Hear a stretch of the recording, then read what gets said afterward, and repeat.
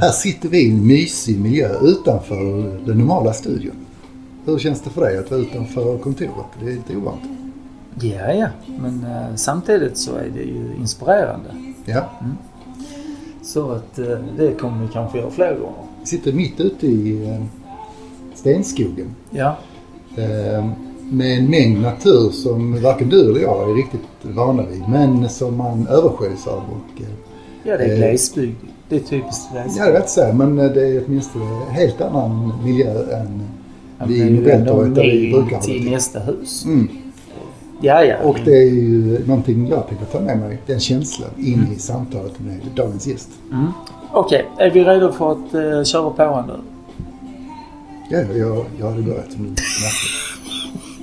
Ja, men vi får ju hälsa varmt välkomna och sånt först. Ja, vi ska hoppa den ner. Nej, gör det ett gång. Ja, okej.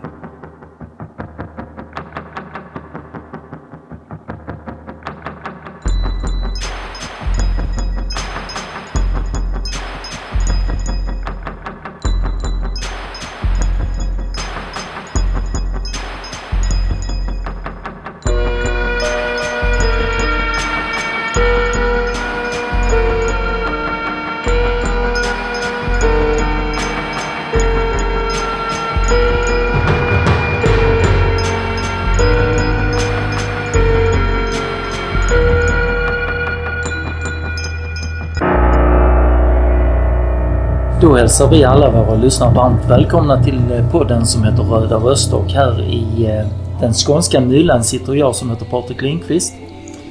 Myllan, Anders Malmström heter jag, och jag slås mer av skog, naturens element som känns mycket mer närvarande än där vi brukar hålla till i Folkets hus i Malmö, du och jag. Det känns lite som du har blivit en skogsmull idag. Nej, det tror jag ingen som känner mig kan anklaga mig för. Men däremot kontrasten mellan att komma från trafik och betong där vi brukar hålla till. Vi cyklar, både du och jag, så att vi upplever mycket stadsmiljö varje dag. Absolut. Därför känns kontrasten att komma hit fantastisk faktiskt. Vi befinner oss på Backagården, och idag så ska vi träffa en speciell herre som har betytt mycket och betyder mycket för socialdemokratin, och han har suttit både som partiordförande men också statsminister. Vi ska alltså träffa Göran Persson, och vad tänker du bara jag säger detta? Ja, men Göran Persson är ju en väldigt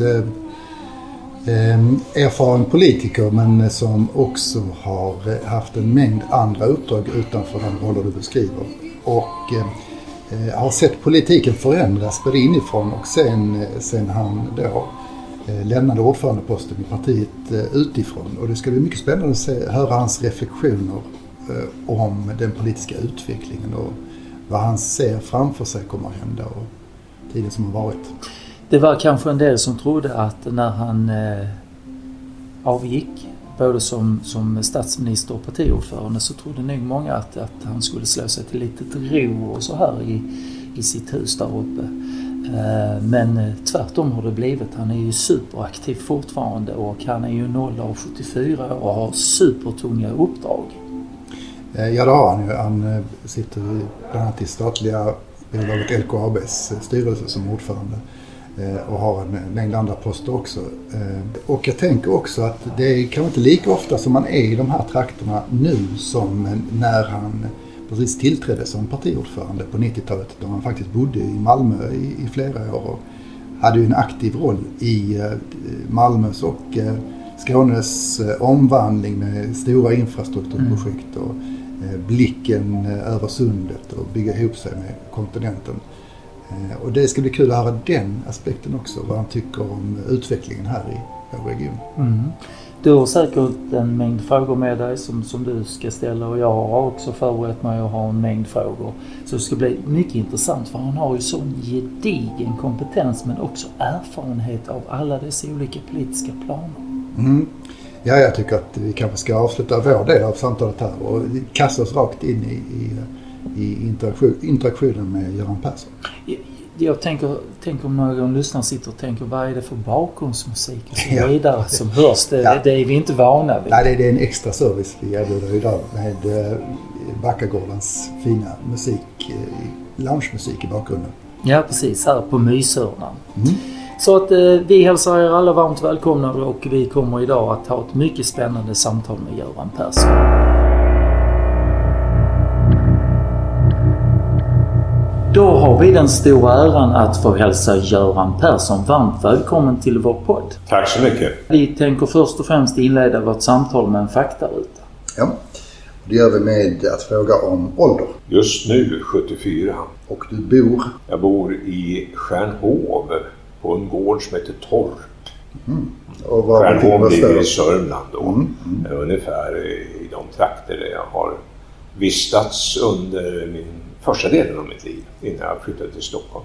Och om du får tipsa lyssnarna om ditt bästa semesterresmål, vart bär du av det? Då åker jag nog i mina föräldrars bilspår upp mot norra Sverige och försöker återupprepa den första semestern vi hade i bil någon gång på 60-talets början.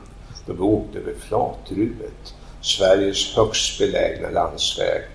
Det gjorde ett outplånligt intryck på mig. Sen dess har jag inte varit tillbaka dit, men jag skulle vilja åka dit en gång till. Hur länge har du företrätt Socialdemokraterna och gör du det i något sammanhang avseende nu? Nej, just nu så är jag inte vald till något uppdrag för partiet och det ska man inte heller vara när man har avgått som partiordförande. Jag har haft något kommunalt uppdrag som kommunal revisor i en Folkets husförening sedan jag slutade. Men mitt första uppdrag för partiet, det var ju ett SSU-uppdrag naturligtvis. I Vingåkers SSU-klubb. Troligen när jag var 15 år och det måste då ha varit 1964. Och fram till att du avgick som partiordförande 2016. Ja, just det. 2007 avgick jag, 2006 som statsmonistern. Ja. Och hur följer du politik idag? Alltså vilka kanaler använder du för att hålla dig uppdaterad? Jag håller mig uppdaterad. Därför att en gång aktiv i politiken, alltid politiskt intresserad. Och idag är det ju en ny värld med ett enormt utbud av information och politiska nyheter. Och jag börjar varje dag med att skumma igenom 3-4 dagstidningar på nätet. Och sen så följer jag löpande under dagen nyhetsflödet. Så jag tror aldrig att jag varit mer uppdaterad än nu.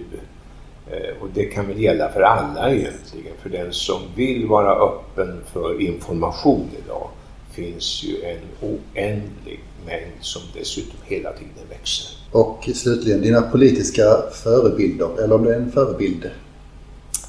Det är alltid svårt, men det är klart att jag var väldigt imponerad av Gunnar Sträng. Det var jag. Inte minst hans talekonst. Sen hade ju Gunnar Sträng den fördelen att han regerade under en tid då kakan ständigt växte. Det fanns alltså hela tiden pengar till nya reformer. Det var ingen tokig tid. Vi sitter ju på Backagården här i Skåne och du ska ju om någon timme tala. Idéerna som brygga är ju temat för detta. Och jag tänkte vi ska inleda samtalet med idéerna som brygga. Det väcker så många tankar och så, men vad tänker du? Man måste ju förstå en sak och det är att den som inte inser att politik när det är som så att säga bäst och riktigast baserar sig på en idé, den har missuppfattat allting omkring politik. Det är ju idéerna som vi kämpar för. Det är visionen som vi har som vi ska försöka att nå. Sen hur man kommer dit, det praktiska arbetet, det är ganska många som vill lägga sig i och ha synpunkter på. Men att komma dit, att driva sig den riktningen, det är idéerna.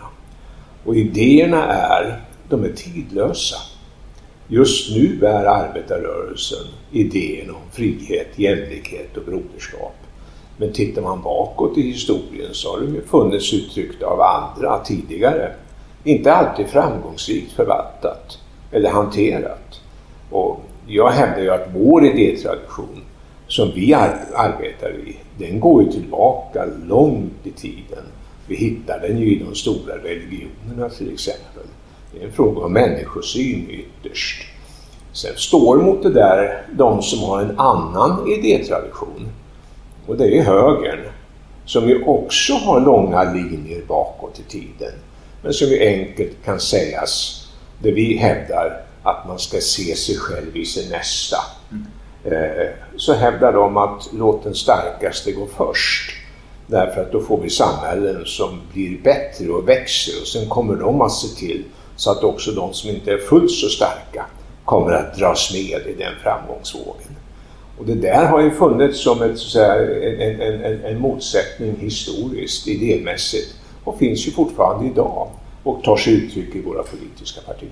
Ett antal år sedan så lanserade du tillsammans med vårt parti det gröna folkhemmet och idéerna kring det. Och vi var ju många som var aktiva och så äntligen liksom så händer någonting och det är spännande och så vidare. Vad hade du för tankar kring detta när du pratade kring det gröna folkhemmet? Det byggde egentligen på min, ska vi säga, hållning till partiets dubbla praktik. Partiet står ju för två stora linjer egentligen. Det ena är tillväxt, eller om man vill uttrycka det full sysselsättning, eller om man vill säga att alla ska med. Det är liksom den sidan. Kakan ska växa. Och den andra delen är när den kakan växer så ska det fördelas rättvist. Och fördelar vi det rättvist så växer kakan snabbare. Och liksom det är vår dubbla ansats. Då har det ju varit så att själva den ekonomiska utvecklingen har ju ständigt haft så att säga modernism som överskrift. Forskning, innovation, investeringar, bättre framtid. Och när jag då i mitten på 90-talet tittar på vad är de stora utmaningarna för nästa generation, så kan jag inte se någon större utmaning än klimatfrågan. Och så kommer nästa fråga för mig som socialdemokrat: hur ska vi ta oss ur det här? Är det en fråga om att vi ska börja på att reglera och förbjuda och styra människor? Ja, det kan handla om sånt också. Men det är framförallt det nya som vi ska satsa på. Det är någonting nytt, någonting fräscht, något baserat på forskning, någonting som ger investeringar, någonting som skapar nya jobb, någonting som skapar en kaka som växer, någonting som gör att vi faktiskt kan leva ett rikare liv just därför att vi är grönare. Och jag formulerade en mening då som jag fortfarande kommer ihåg och som jag brukar le lite åt när jag följer debatten idag. För att jag sa, jag tror det var mitt installationstal 96 som ny partiledare, så säger jag att nästa stora språng i den ekonomiska utvecklingen kommer vi att ta just därför att vi tvingas göra den ekologiskt uthållig. Det där pratar man ju nu om. Nu sitter jag som ordförande i LKAB och håller på att utveckla det gröna stålet uppe i norra Sverige. En enorm så att säga drivkraft för teknisk förnyelse, sysselsättning och välstånd. Det är exakt det som jag försökte formulera 96. Det där sammanfattades sen i det gröna folkhemmet. För det är också en viktig insikt när man sysslar med politik. Du måste hela tiden ta det bästa av det gamla med dig in i det nya. Och folkhemstanken, ja, den växte min generation upp med. Och såg ni ju praktiserad och utvecklad. Och oerhört starka i övertygelsen om att socialdemokratin hade rätt. Hur kopplar vi den traditionen till den nya utmaningen? Ja, vi bygger ett grönt folkhem. Så såg tanken ut. Och då började vi ju redan då med inte minst ett mycket lagstiftning och reglering. Miljöbalken kommer då till exempel. Sen kommer EU-medlemskapet med en lång rad olika direktiv på miljöområdet. Så regleringsmässigt, lagstiftningsmässigt har man kommit en bra bit på väg. Men den själva genombrottet i ekonomin, det tog ju tid. För där inträffade som alltid inträffade någonting nytt kommer. De gamla slogs ihop och sa att det nya var fel tänkt. bara det motstånd som den fossildrivna sektorn har visat mot den gröna exempelvis. Det är först på senare år som de har börjat på att förstå att de måste lägga om sin retorik. Om de har lagt om sin praktik, det är en annan sak, men det var ett oerhört starkt motstånd. Så att förändra och förnya, du kan ha världens bästa argument, du kan ha de starkaste värderingarna till stöd, men det finns gatekeepers som vaktar på det gamla. Vi hade ett kommunalråd i Göteborg en gång som hette Göran Johansson, som på många sätt var en mycket, mycket framstående man. Han sa att jag är inte rädd för den nya tekniken, sa han. Jag är rädd för den gamla. Och det där sammanfattar också lite av den här idén. Det socialdemokratiska samhällsbyggartanken bakom det gröna folkhemmet. Man tänker tillbaka på 90-talskrisen och vi behöver inte fördjupa oss kanske allt för mycket i det. Men hur mycket hämmade dig i ditt tänk om det gröna folkhemmet? Att vi inte hade kanske de resurserna, näringslivet hade kanske inte heller den resursen. Nej, det var ju det som var den kanske vanligaste aktiviteten då under några år, det var ju att man avskedade folk. Det är klart att det är en bra miljö för förnyelse, men det är inte något folkligt stöd för förnyelse i en sån situation. Och det är klart att vad jag lärde mig den hårda vägen då, och som jag fortfarande är övertygad om att det är rätt analys, det är att sköter du inte ekonomin så lämnar du ifrån dig den politiska makten. Därför att i slutändan ska du betala för saker och ting. Och om du inte har pengar, då får du gå och be om pengar. Därför är det viktigt att du orkar ta ut skatt efter bärkraft. Och sen också se till så att vi har en ekonomi som växer så att kakan blir större så att vi har mer att dela. Släpper du greppet om ekonomin, då släpper du greppet om politiken. Och då är högern helt ohotad. För socialdemokratin är en stark offentlig sektor med en sund ekonomisk politik det främsta instrumentet för att göra praktik av våra idéer. Utan det så är det kört. Jag tänker på det du berättar om det gröna samhällsbygget då. Men om man säger att Sverige kan ju ha en väldigt fin och har en väldigt stark tradition av att ställa om samhällen och med som samhället gemensamt göra en kursändring som vi tror på och som gynnar helheten då. Men samtidigt när det gäller klimatet så är ju Sverige en liten plätt på den totala ytan och i takt med att vi har sett ett ändrat konsumtionsmönster och världen har blivit mindre på många sätt genom att vi handlar genom appar och på nätet från ställen på helt andra platser i världen och transporterna ökar därmed och tillverkningsvillkoren har vi inte samma inblick i av de vi handlar av som vi kanske har när vi handlar här inrikes. Hur bör man agera i det globala sammanhanget tänker jag, för att verkligen på riktigt genomföra ett grönt samhällsbygge? Jag tror att du får svaret om du tittar på dagens ekonomiska verklighet. Vilka produkter är det som börjar på att efterfrågas? Vad är det som ligger i spetsen? Varför tror man att man kan ta ut ett par tusen kronor extra för en bil bara därför att bilens plåt är tillverkad på ett sådant sätt att det inte sätter något klimatavtryck? Ja, helt enkelt därför att värderingar globalt börjar på att förskjutas. Inte överallt naturligtvis, men tillräckligt mycket för att det ska skapa en efterfrågan som är grund för en industriell förändring. Och vi har ju hela tiden haft kraften att förändra oss.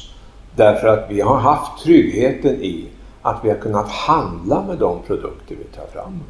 Andra har köpt dem därför att de har varit bra och de har betalat bra för dem. Det där är också någonting som vi bara tar för givet, den fria handeln. Och den är ju också i sin tur ett barn av andra världskriget. Den fria handeln växer ju fram inom WTOs ram därför att vi skulle undvika ytterligare krig. Så oerhört mycket av det vi idag har som institutioner är ju skapat efter andra världskriget för att undvika ett nytt krig. EU, WTO, FN, NATO, you name it. Allt det där är idag så att säga inte ifrågasatt, det är formativt, det sker någonting i alla de där stora organisationerna. Men det grundläggande är att det sker samtidigt en rörelse bland vanliga konsumenter över klotet där man frågar efter produkter som inte skadar för barnens framtid. Och då om vi kan göra det så har vi en fördel. Jag tänker en fråga vi var inne på precis så, som vi inledde det här samtalet med, idéerna som bryggar, vilket är rubriken för ditt talar senare idag. Hur pass tydliga är de linjerna bakåt i tiden som du beskriver i dagens politiska klimat? Alltså de politiska krafter, hur tydligt syns de linjerna tycker du, i den politiska debatten idag? Det finns ju ett missförstånd omkring det här. Och det är att man ju ofta så att säga kopplar, alltså sätter likhetstecken mellan den politiska praktiken och idéerna. Den politiska praktiken är ju ett sätt att ta sig successivt framåt, ibland zigzag, ibland med ett steg bakåt men ändå så småningom framåt. Det är så att säga verklighetens värld. Men det som leder oss, det som finns där borta vid horisonten, det som strålar, det är ju samma sak idag och det är inte annorlunda nu än tidigare. Och du träffar människor som drömmer om det på samma sätt som min generation drömde. De sjunger inte samma sånger som vi sjöng och de har inte samma typ av uttryckare som vi hade. Men skrapar du på det så hittar du ju den här grundläggande hållningen att vad helst du gör mot det minsta mina bröder gör du och mot mig. Eller se dig själv i det nästa eller se till så att du tar ansvar för dina barns framtid. Det är oerhört starkt som idé. Och vi hade senaste valrörelsen. Alla ska med. Det är ett oerhört starkt budskap egentligen idémässigt om man tänker efter. Så det finns där. Sen ska det göras. Och då blir det svårt. Och idag på många sätt mycket svårare än tidigare. Men om man lyckas med det idag så får det ett oerhört genomslag. En väldig kraft i det. Därför att vi är inte en liten isolerad ö i svenska samhället. Vi är en del av ett globalt nätverk som växer sig allt starkare. Och om vi är framgångsrika så påverkar vi också andra direkt. Fundera på detta idag när vi ser larmrapporter om hur klimatet har förändrats. Och för en del år sedan så hade vi Parisavtalet som liksom var en vägledning för oss alla som nationer som skrev under. Så vad tycker du krävs av politiken idag för att vi ska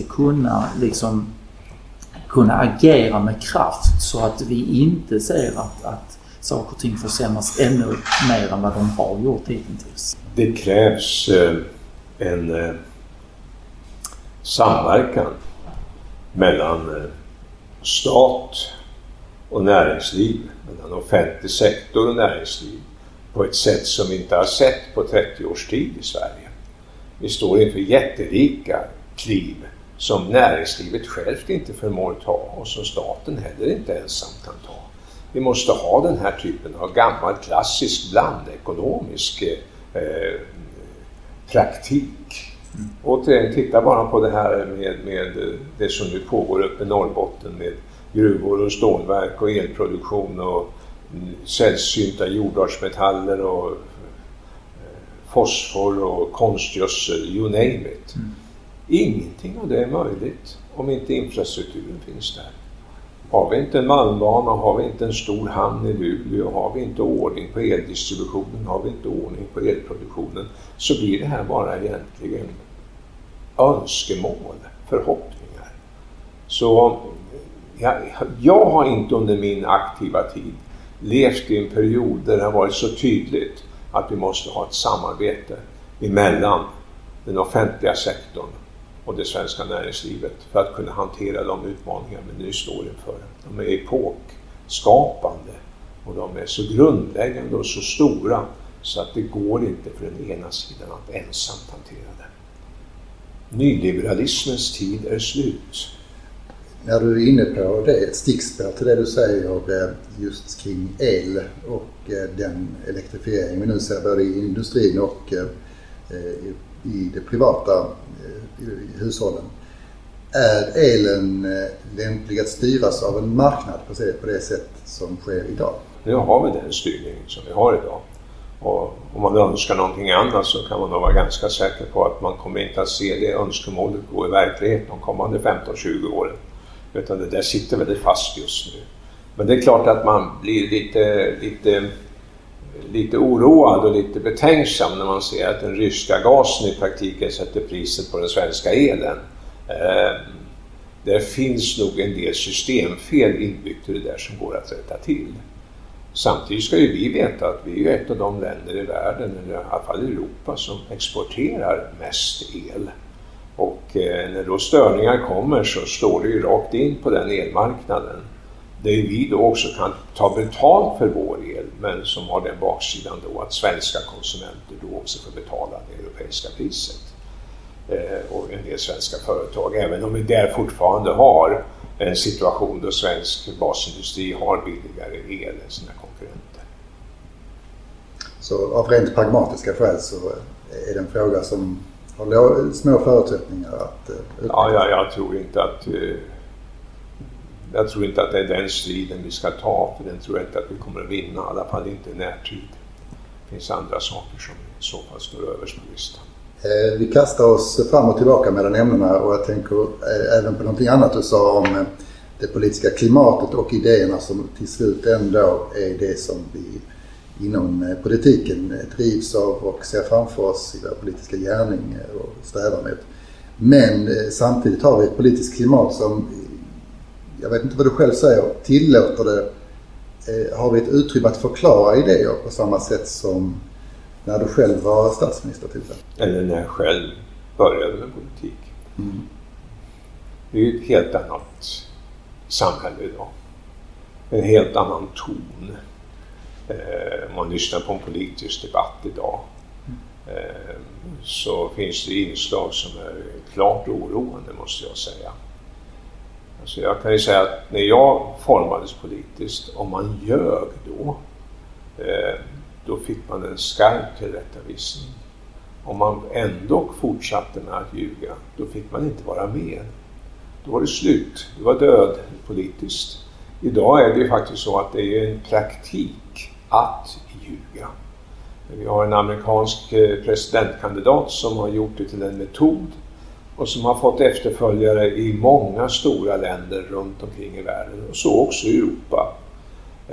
Och då får man fråga sig, hur stark är då demokratin om de ledande företrädarna inte accepterar det som är demokratins, ska vi säga, hela karaktär, nämligen att man ska byta argument. Man ska så småningom komma fram till en uppfattning som helst är gemensam, men om den inte är gemensam så ska man veta att de alternativ som ställs mot varandra är beskrivna på ett sanningsenligt sätt. Det där fundamentet i demokratin håller ju på att vittra bort. Det är ett oerhört farligt läge. Det är inte så är bara ett amerikanskt problem. Jag också ser tonläget här i Sverige. Med nya medier också. När jag var ung så hade jag inte så att säga sociala medier att tillgå. Jag skrev insändare i tidningen Folket och i Katrineholmsstudien. Och jag var tvungen att skriva under de insändarna. I alla fall gentemot den ansvariga utgivaren. Sen kunde jag ha en signatur och slagit en som aldrig skrivit förr eller något sånt. Men så var det ju. Så att det var ju så att säga hela tiden krav på att man skulle stå för det man sa. Det där håller på att försvinna. Och det är farligt, oerhört farligt för demokratin. Det här med, som du är inne på här Göran, för jag tycker det är jättespännande. Vi är en del av socialdemokratin och så. Hur tycker du att vårt parti måste se och hantera de här sakerna idag men också framöver? För det är ganska avgörande. Vi bombas ju nämligen dagligen av fake news som du var inne på här med Trump, och alla ifrågasätter och det finns alternativa medier och sånt här. Det blir ju liksom, för den vanliga gemene mannen så blir det ju svårt vilka kanaler och hur och så vidare man ska ta till sig eller vilka man ska lyssna på. Vad tycker du, vårt parti, och vad ska vi göra? Ja, alltså det är ju som du säger. Du kan inte ha vilken uppfattning som helst. Det finns alltid någon som har uttryckt den eller stöder den, inte minst på nätet. Men alltså, det är ohyggligt viktigt att vi ändå har fortsatt i partiet en infrastruktur för det personliga mötet. Där man kan se människor i ansiktet, lyssna på deras sätt att argumentera, skapa vänner och bekanta, bygga den typen av nätverk som ju är en förutsättning för anständigt mänskligt liv. Och politiken måste ju präglas av anständighet. För blir den rå, hård, lögnaktig, föraktfull, ja, då blir det ett samhällsklimat och sen blir det i det samhället tillåtet att bete sig. Därför att de som är de ledande gör det ju redan. Så partiets uppgift blir att vidmakthålla, utveckla det personliga mötet. Inte minst ge tillfälle till ledande politiker att de som vill ta sig fram i politiken ge tillfälle till dem att möta människor fysiskt. Inte bara sitta och skriva inlägg på sociala medier, möta dem fysiskt. Stå inför en församling, tala, lägga ut argumenten, se vad som bär och som inte bär. Det är oslagbart. Predikstolen i kyrkan eller talarstolen i Folkets hus, om de försvinner, då försvinner också det som bär idéerna i praktiken. Sen kan vem som helst skapa sig sin egen talarstol och predikstol och tolka budskapet precis som de vill. Och då växer fördomarnas rike.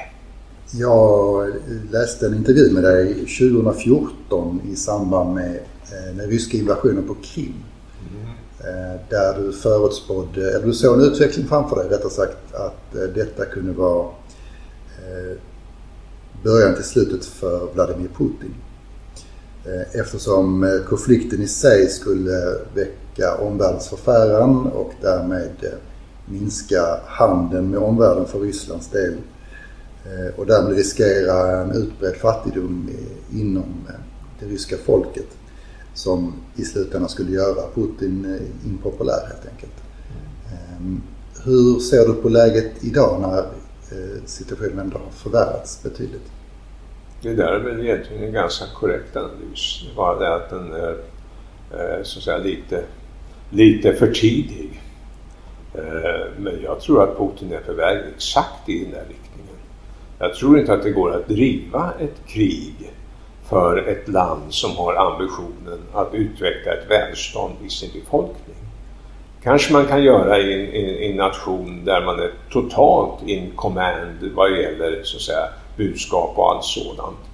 Man är väl in command i Ryssland av detta, men inte totalt. Utan där finns ju naturligtvis människor som börjar på att opponera sig. Och när vanliga ryssar märker att deras vardag blir sämre, då skärskådas ju på ett helt annat sätt propagandan. Jag tror att Putins dagar är räknade och kriget i Ukraina måste ha varit en total felbedömning utifrån deras utgångspunkt. Det var ju någonting som skulle lösa sig på en vecka i den värld de uppenbarligen levde i fantasimässigt. Så har det inte blivit, utan kriget har ju stor risk för att det så att säga biter sig fast och att det blir ett utnötningskrig med enorma kostnader personellt och ekonomiskt. Ryssland må vara världens rikaste stat vad gäller naturresurser, men man har ju inte exploaterat dem, så man är ju inte rik i meningen finansiellt. Ryssland är en liten ekonomi men med en enorm kostnad för ett krig. Det går inte det långa loppet. Risken är ju att ledarskapet tar till ännu grövre och värre åtgärder. Idag till exempel pratar ju Putin om kärnvapenkrig. Ska vi inte tro att det går åt det hållet. Men det visar ju så att säga dramatiken och dynamiken i det här.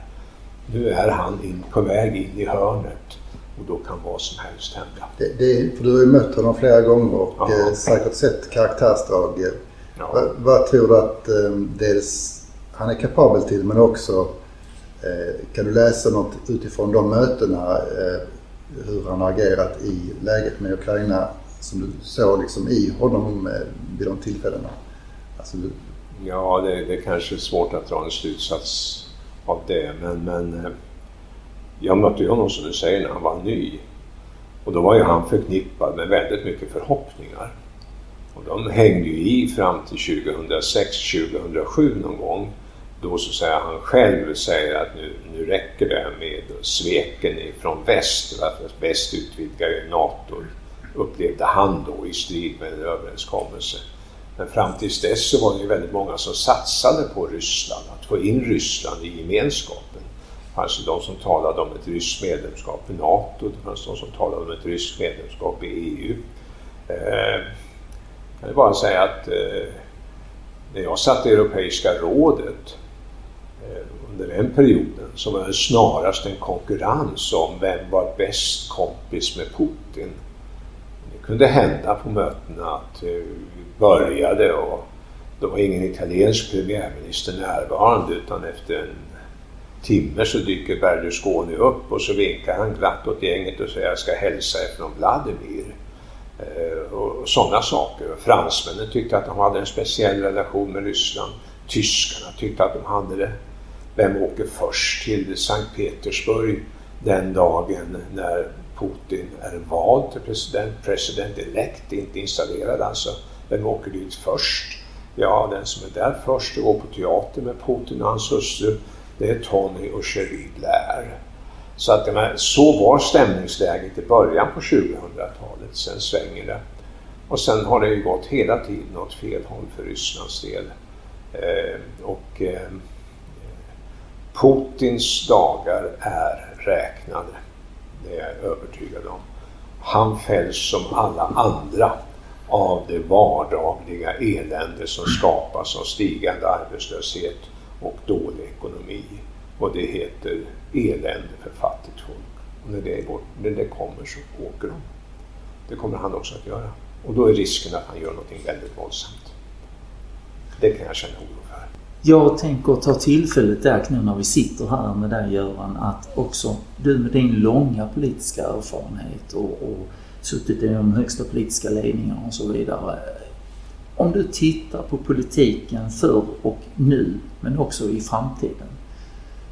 Hur ser du och vad ser du då med din erfarenhet? Det finns ju tidlöst inslag i politiken. Det måste jag säga. Väldigt mycket är sig likt över åren. Men det som är slående under den här perioden jag har verkat har ju varit, ska vi säga, utjämningen mellan så att säga centrum och periferi. När jag började i politiken så var ju Stockholm den stora lysande stjärnan på många sätt. Och internationellt så var det ju de stora huvudstäderna.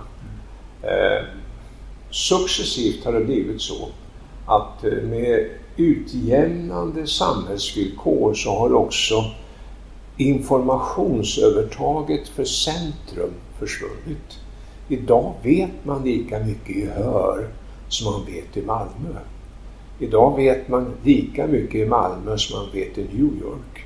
Så var det inte för 30 år sedan eller 40 eller 50 år sedan. Det är en enorm förändring. Jag har lett församlingar, politiska församlingar på alla nivåer. Jag hade många år som ordförande i kommunstyrelsen i Katrineholm. Jag hade många år som ordförande i regeringen när jag var som statsminister. Jag hade många år, fler än de flesta, som ledamot i Europeiska rådet. Jag ledde det också. Och jag har också lett FNs generalförsamling. Jag har varit med om alla nivåerna. Och det som slår mig är att det är så likt.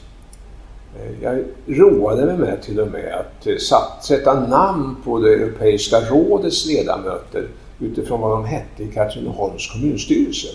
Därför att det råkade vara i båda fallen 15 ledamöter kring bordet och det var alla män.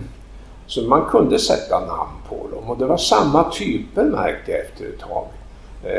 Det var alltid någon som kom för sent. Det var alltid någon som inte hade läst på handlingarna. Det var alltid någon som bråkade. Det var alltid någon som försökte fixa en kompromiss. Det var alltid någon som frågade när vi skulle ha fika. Oavsett om vi satt i Bryssel eller i Katrineholm. Det är mycket mänskligt och det lärde mig också någonting om socialpsykologi som jag fick praktisera väldigt mycket i den verksamhet jag hade där jag sysslade med utbildning för studiecirkelledare som är så här socialpsykologi i allra högsta grad. Så jag vill säga att hej att vad som har hänt. Det är inte klart där inne ändå. Låt mig behålla rummet. Låt mig behålla rummet i 5 minuter bara. Ja, bra. Så att nej, det där centrum-periferi det är en total skillnad.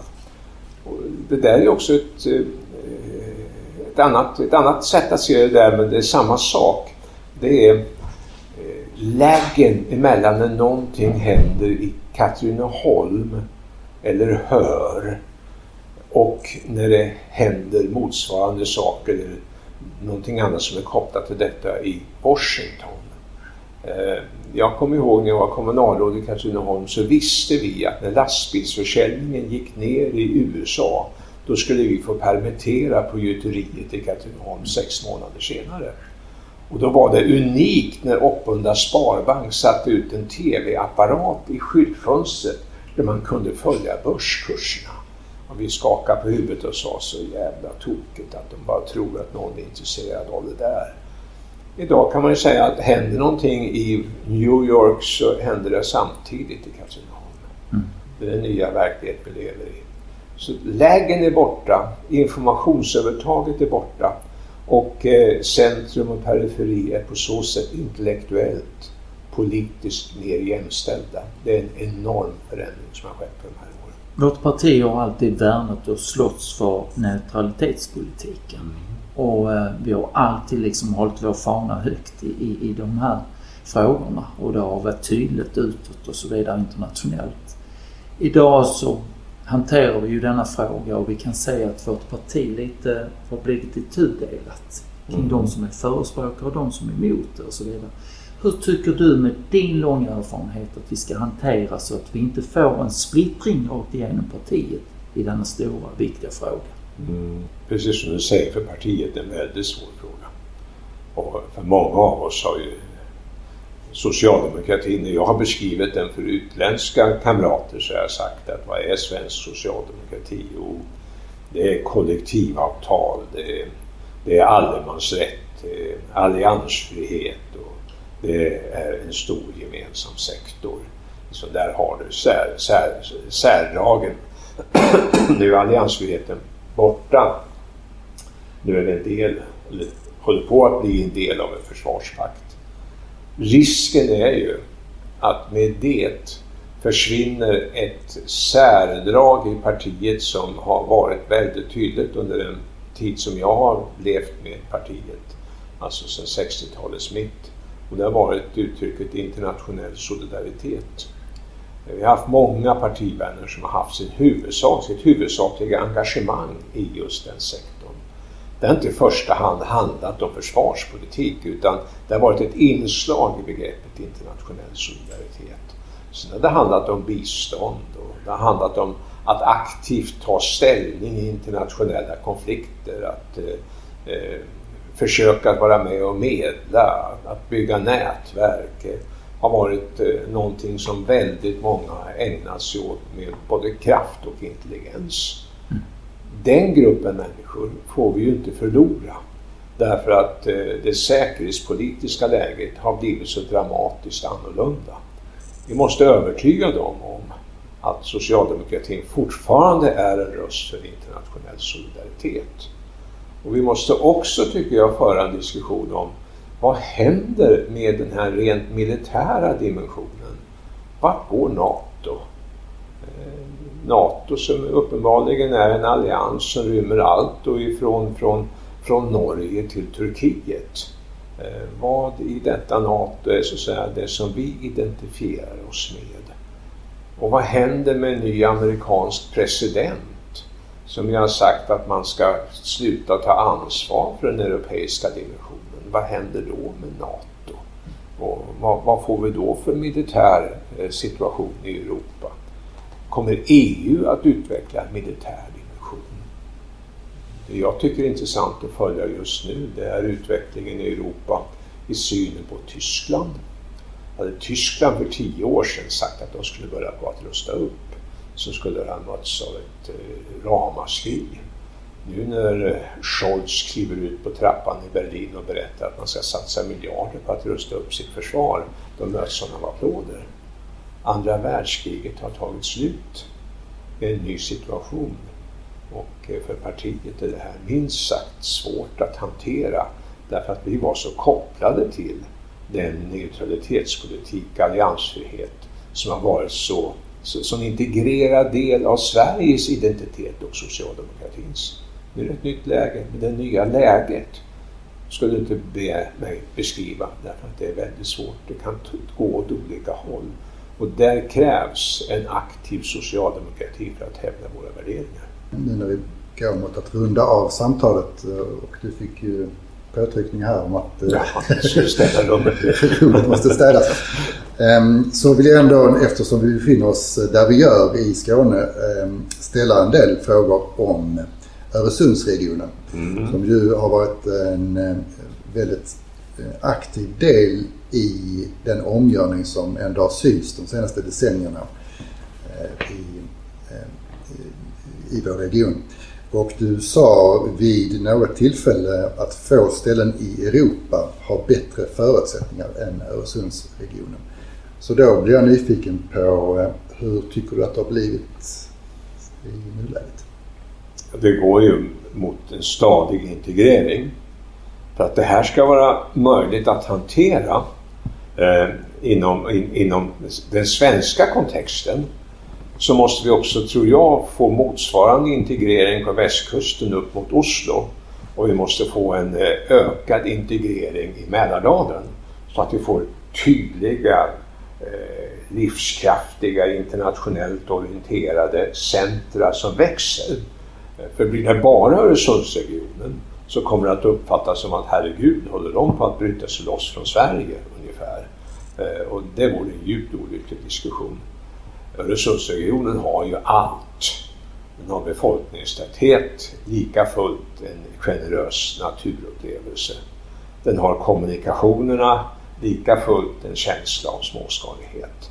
Den har det moderna, det tidsutmanande, lika fullt långa linjer bakåt och småskaligt kulturellt. Så det är en sån fantastisk rikedom. Man har stora framgångsrika universitet, man har stora framgångsrika internationella företag, och man har också grundläggande värderingar som är gemensamma. Jag fick ju vara med om att inviga Öresundsbron. Jag var ju med där på bron den dagen det skedde. Jag fick vara med om att inviga Malmö universitet. Jag fick vara med om att flytta in till det nya stadsbiblioteket, som jag tycker är klart underskattat som ett smycke i Malmö. Jag fick vara med om de nya stora infrastruktursatsningarna under jord i Malmö. Så att jag såg ju Malmö bokstavligt talat vända från Kockumskranen mot universitetet. Och det skedde i den här internationella kontexten. Så Malmö är på god väg, ingen tvekan om det. Sen ska resten av Skåne också med. Är det, för jag tror många känner som du, och att man upplever den potential du beskriver. Och då hör jag ibland att man tycker att man från nationellt håll kanske inte ger regionen det fokus eller utnyttjar den potential som beskrivs, utan att de nationella investeringarna går lite mer sakta än önskat i varje fall. Så där delar Malmö känslan i Norrbotten, kan man nog säga. Så att det är man inte ensam om den upplevelsen. Det går nog lite för sakta. Samtidigt så är det ju så att skulle alla få saker och ting gjorda i sin takt, så skulle det gå alldeles för fort. Så att det där är en svår avvägning. Men Malmö och Skåne och Öresundsregionen är definitivt inte ensamma om den känslan. Om det sen är berättigad, det kan vi diskutera. Men ensamma är man inte. Nej. Du nöjer dig med det? Ja, verkligen. Jag sitter just nu och brottas med Malmbanan i norra Sverige och tycker att staten borde ta ett större och snabbare ansvar för det. Jag tycker att staten borde se till så att man satsar på Luleå hamn och sådana saker. Och det sker ingenting, tycker jag. I alla fall väldigt lite. Eller i alla fall i väldigt lågt tempo. Är det på grund av bara... Är det för att vi är ett avlångt land? Det är svårt att från... Nej, jag tror helt enkelt att det där är naturligt. Vad har vi pratat om här? Vi har pratat om samhällsförändring och den enorma takt som vi är inne i. I det läget blir alla stora projekt någonting som blir obegripligt långsamt. Därför att numera är vi så vana vid att det som inte sker imorgon är inte på riktigt. Det som ska ske om 5 år är nästan ointressant i dagens medievärld och i dagens intellektuella rörlighet. Men tyvärr är det så att kon kalvar efter 9 månader och 10 dagar. Så har det alltid varit och så kommer det att vara också i fortsättningen. Det får ta sin tid ibland. Jag har en specialfråga till Göran. Det innefattar att be dig backa tillbaka ganska exakt 25 år i tiden där du sitter i en valduell i, om det är Aktuellt-studion eller det var i alla fall SVT tillsammans med Carl Bildt. Och det här replikskiftet där Carl Bildt börjar med att uppmana dig till att förstå att han faktiskt har sett mänsklig fattigdom en hel del mer än vad du har. Och där du har en replik som ju har satt sig, jag tror fortfarande de flesta, både socialdemokrater och andra kommer ihåg din utläggning om det svenska klassamhället där. Och jag vill bara be dig att ta lyssnarna igenom vad du tänker när Carl Bildt först säger det han säger och hur du känner efter att du har lagt fram ditt svar.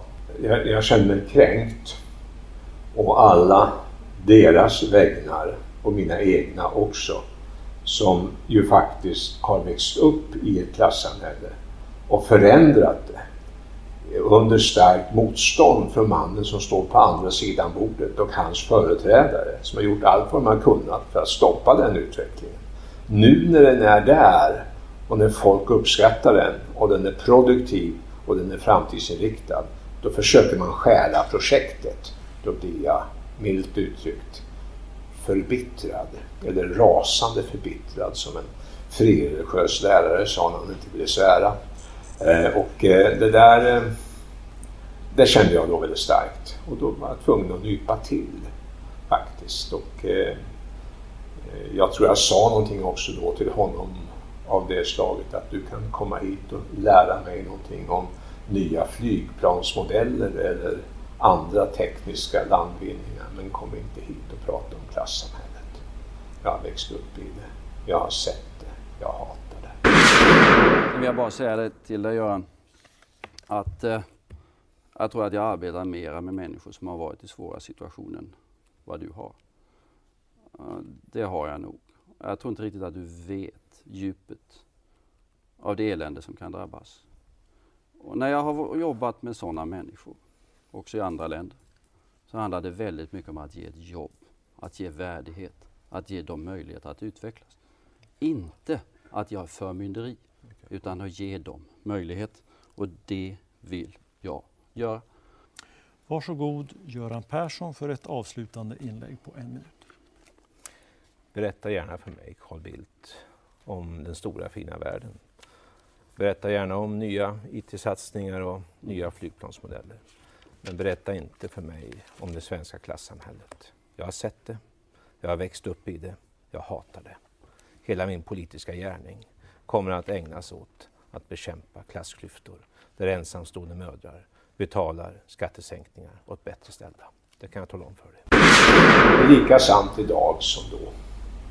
Hur kände du direkt efter när du hade formulerat den eller de meningar som svaret innefattade?